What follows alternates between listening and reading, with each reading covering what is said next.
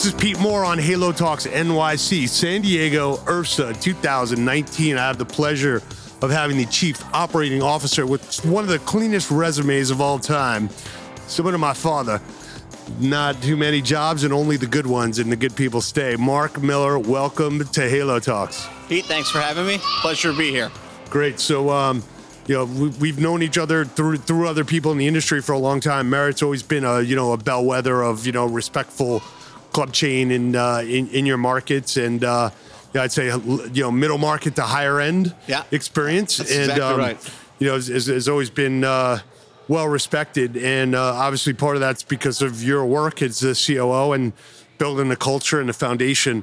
So what I want to do today is have people understand, one, what it takes to build a real business, two, some of your operational learnings and the way you manage the company, and then talk about the place that Merritt is in the market and why that's going to continue to be the way it is, and we're not going to be it's not just going to be laundromats that have equipment in it and a couple of boutiques. So why don't you fire away and talk about your background and how you got into the industry and why you're going to retire from the industry directly and you're not going to do anything else in your life. No, definitely not. No, I love this industry.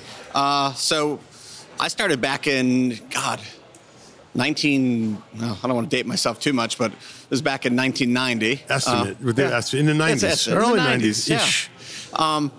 I've gone to college and all that for it and, played sports my whole life, got injured and wanted to make a difference in helping people get healthier. So I spent years on that end of the spectrum. And then I met Roger Ralph, who had built the Bel Air Athletic Club and one of the greatest clubs out there, and owners and everything, and just a great mentor. And he really kind of put that philosophy into my head of, the business can take care of people and, you can make a difference in people's lives and all that. And so that's kind of where the journey started. Gotcha. And then I kind of moved on from there to, Merritt 19 years ago and, worked with Terry Dizzuti for a while as a mentor and, recently kind of took over the last couple of years as the COO.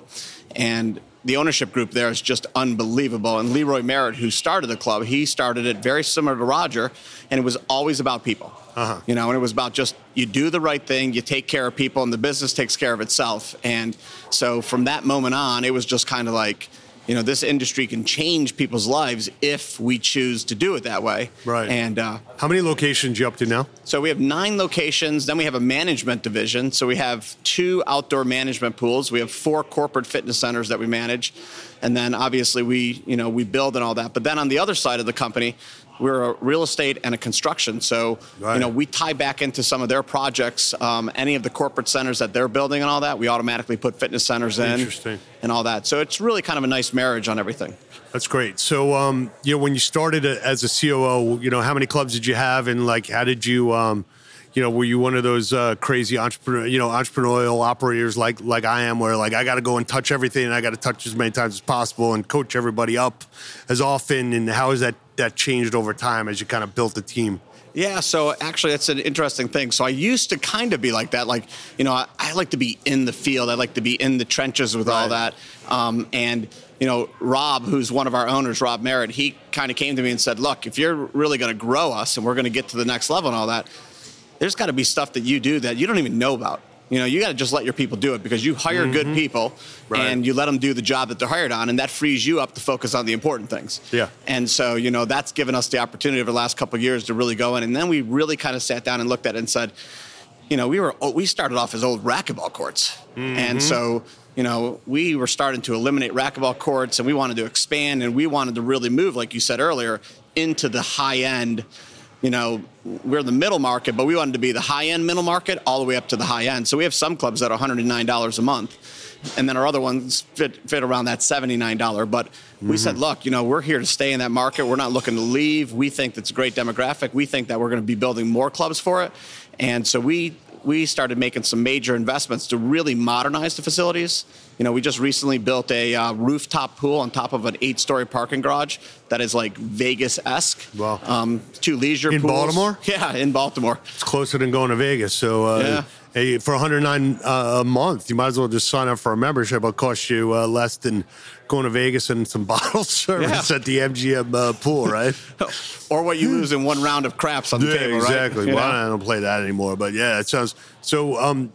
So as you look at these opportunities, and when you're talking about renovations, when you look at the racquetball clubs and you look at each one of the racquetball courts, like, what are those now inside? Like, what's racquetball court number 1, 2, 3?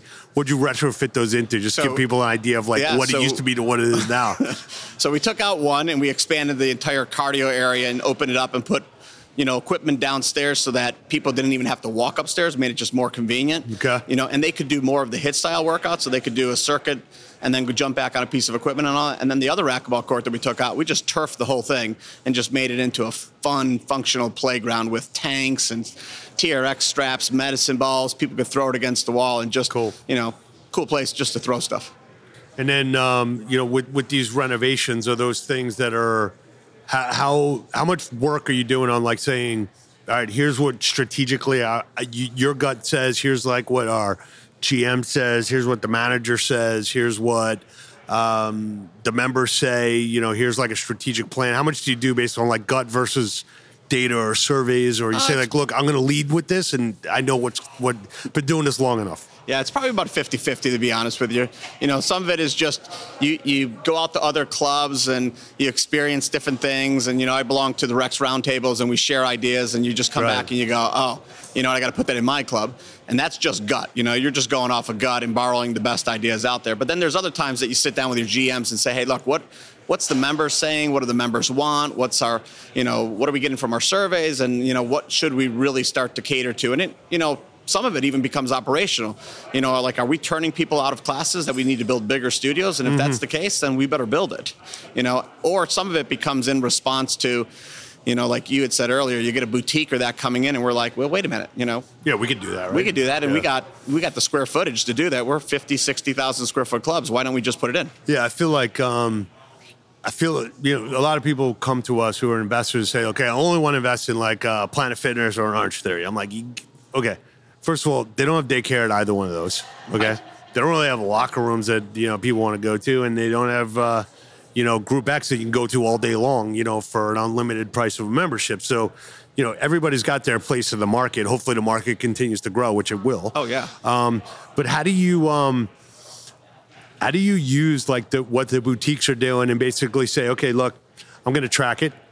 I'm going to see what they're doing. I'm going to understand what the special sauce is, because that's been in this industry 19 years. Like, you might have a special recipe, but like, I'll look at it long enough and I'll know what it is. Right. And then I'll just take it and I'll pull it in. And that's, some of these models might work. And the other ones, like, I'd argue that, a CrossFit, used to have like a special sauce until you took a racquetball court out and basically said, okay, I got my own CrossFit now. Right, exactly. And then I got like this really awesome spin class and like, go try and replicate what I got. Right. So how do you think about, or like, how, what kind of tentacles do you have up versus just, ordinarily have up that you're like, look, I'm going to track certain things, and when I'm ready, I'll put it in. Yeah. So we, it's funny because back like in the Civil War days, they used to have these, the infantry that would kind of go out, and they were like scouts. Right, so they'd go out and like scout the area, and then they'd come back and tell you like where everyone was. And so we kind of took that same concept and said, look, who are our scouts? And so we started talking to our staff and our members and said, hey, look, go work out there, go try it out, see what they have, come back, talk to us, let us know what happens. And I like it. And what they would do is they'd come back and say, look, they have really killer music, or, the lighting is incredible and the feel, and they do this simple thing when you come in, it's like experiential. And then they kind of build this tribe and this crazy community, and they high five people and all that. And so then we just said, okay, well, look, we could do that. We could put lighting in, we could put great sound systems in. Let's just upgrade all that stuff so that we make sure we have it. And then we take our rock stars, who we think are the best staff, and we say, look, go kill it. Go and create an experience that no one else creates and all that, and we'll take care of you for it, and we want to reward you for it. And, and then, we try to create that cult effect, that they all seem to have as their secret sauce. Yeah, and look, I mean, a couple of them I think are here to stay. I think Orange Theory's done a great job, and I got mad respect for those guys. But there are these other concepts that, one, don't understand about, marketing. They don't understand about lead gen. They don't understand about, keeping a member and keeping them happy and giving them a breadth of different options. So, you're not going to go to a boutique, 6 or 7 days a week, and you're not going to pay that amount. So how do you think about, your place in the world, and how does the family, that started the business say, look, there's noise all the time. Like, this industry is effectively like an irrational development category. Right. So let's just take that and like put it on the shelf and be like, okay, that's life. Now, we've been around for 30 years, and we're going to be around for another 30 if we choose to, on our own under the Merritt Athletic Club. So how do you think about, approaching the family? Because you're obviously, managing up to people that are, going to spend a certain amount of capital. Where you say like, okay, look, I'm going to basically do this amount of research. I'm going to have my scouts in the field, and I'm going to be like, don't worry about Planet Fitness. Don't worry about all these other concepts. Like, we might be down a little, but like on average, things always come back. Like, it's not the new restaurant in town anymore. Yeah. So how do you kind of? I'm throwing a lot out at you. So tell me how you manage up and how you manage around. So let me attack it from a couple different ways. So I apologize for the complex question. That's all right. I think my brain can process it. If not, I'll just make the stuff up as I go. Yeah, fire well. I'll call you out on it if I feel like it. But you're right. So we take things like an Orange Theory, who we respect a lot, and we say, look, what do they do that's so well? And how do we make it so that we become the next step for them? Mm-hmm. Because we agree with you. Not everyone's going to kind of use that, but we want to be that opportunity when the person gets done with them and says, you know what, I want something new. Okay, now come to Merritt. Right, and then vice versa. If we're not going to be the right place for them, maybe we're going to move them to somebody. But we know that cycle is going to come back. So like you said, every time a new competitor comes in, we know we're going to lose 200, 300 people. Right. But we also know within 1 or 2 years, they're going to come back because the culture that we've created and the way we take care of people and our service and all that is going to bring people back. And so our owners, it's really interesting. We've kind of over the years, myself and Rob and Scott, who are the two main guys, what we've kind of done is we've looked at it and we said, let's stop competing with everyone else in the industry. Let's stop trying to fight with the Planet. Let's stop trying to fight with the Crunch. Yep. Let's think about where people are consuming and how they're behaving. And then let's figure out how we go after that. And we create something that's different and unique. And so for us, we want to look out and see, take a hotel, right? How are they taking care of their members? How are they designing and all that? Okay, great. Then that's how we need to be behaving. We need to be looking at other places. I think that's a good segue into pricing, okay? And like, I'll go out to lunch in Manhattan. I can't buy like a turkey sandwich and like, in a drink for less than like $16, right?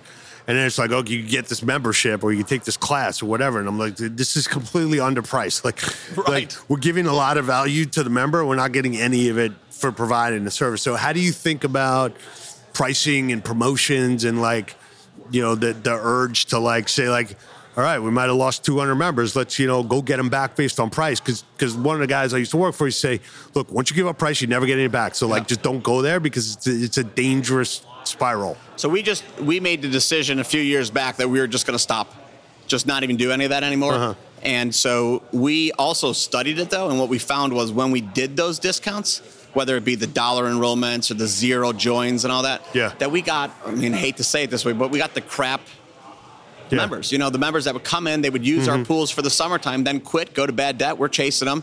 We're not getting anything for it, but yet they've used our pools for the whole summer. And so we just finally said, look, you know what? If you went to the Ritz-Carlton ain't discounting any of their rates. Exactly. Exactly. And so we said, look, if we're going to play the high-end market, then we're not going to discount. And, we're going to be for some people, but the other people we're not going to be for. And that's okay because we want the people who are going to actually pay for it and value the service, like you said. So in closing here, talk a little bit about what you're doing to act more like the Ritz-Carlton. So like I go to Ritz-Carlton and like I'll check in. I don't go there that often, by the way. So like, I don't want people to think like I'm like I like to hit the Hilton. Higher brow. That's what I hit the Hilton. I might hit like like an A-loft for $119 a night off of hotels.com on my free night. Exactly. 1 out of 11. How do you think about gathering data? Not just like gathering data, but just gathering like who someone is. And the reason why I asked you this is because somebody had like 300 members in this studio, and I'm like, and they're telling me what the data says, and I'm like, bro, tell me what the people say. Right. I don't care what the data. You only have 300 people to like talk to the 300 people. Don't like analyze the data on 300. It's like small enough sample set. How do you think about like getting feedback, listening, understanding who what's going on versus like looking at a spreadsheet? we're like you. I hate looking at spreadsheets. I'm a phys ed guy. Oh, okay. I started in this industry being a trainer, being out on the floor talking to people and all that. I don't want to sit behind a desk and talk to people or look at numbers and all that. So it's like, look, the best information you're going to find is when you're out front talking to a person, and you're looking at them and you're getting their expressions and seeing how their body language is, and you're having a conversation with them versus looking at a piece of paper that says, hey, 10 people joined because you charged $1, versus going out there and say, hey, why did you really join? Like, what brought you into the club today? And so for us, it's all about people. We start with people. We start with our employees. And, we start with how we teach people, how we train them, how we hire them. It's all about the right character and all that and doing the right thing. And then it's about selecting the right members who are just about people, and then it's taking care of them. Right. And we feel if we do all that stuff right, the numbers just take care of themselves behind the scenes. That's great. Well, Mark, I'm glad we had a chance to get on the show here. Yeah, me too. I'm glad that now I know that there's a pool on the 8th floor that I can go to when I get down to your area. Vegas, and it's got killer drafts. There's 18 of them and I get down there on the Acela, so I might be there for maybe I'll buy a 109 membership, keep myself out of the Vegas DMA. We might actually let you come in for the day. All right, that's cool. I appreciate the guest pass. Hey, but listen, great work. It proves that longevity in a company helps build a real foundation and a culture. Appreciate that. And we look forward to continuing to see your success, and we'll hopefully be one of your little scouts out in the field and tell you what's going on, what we see, and what we like. I would love that. Thank you so much. All right, man. Thank you. Thanks, buddy.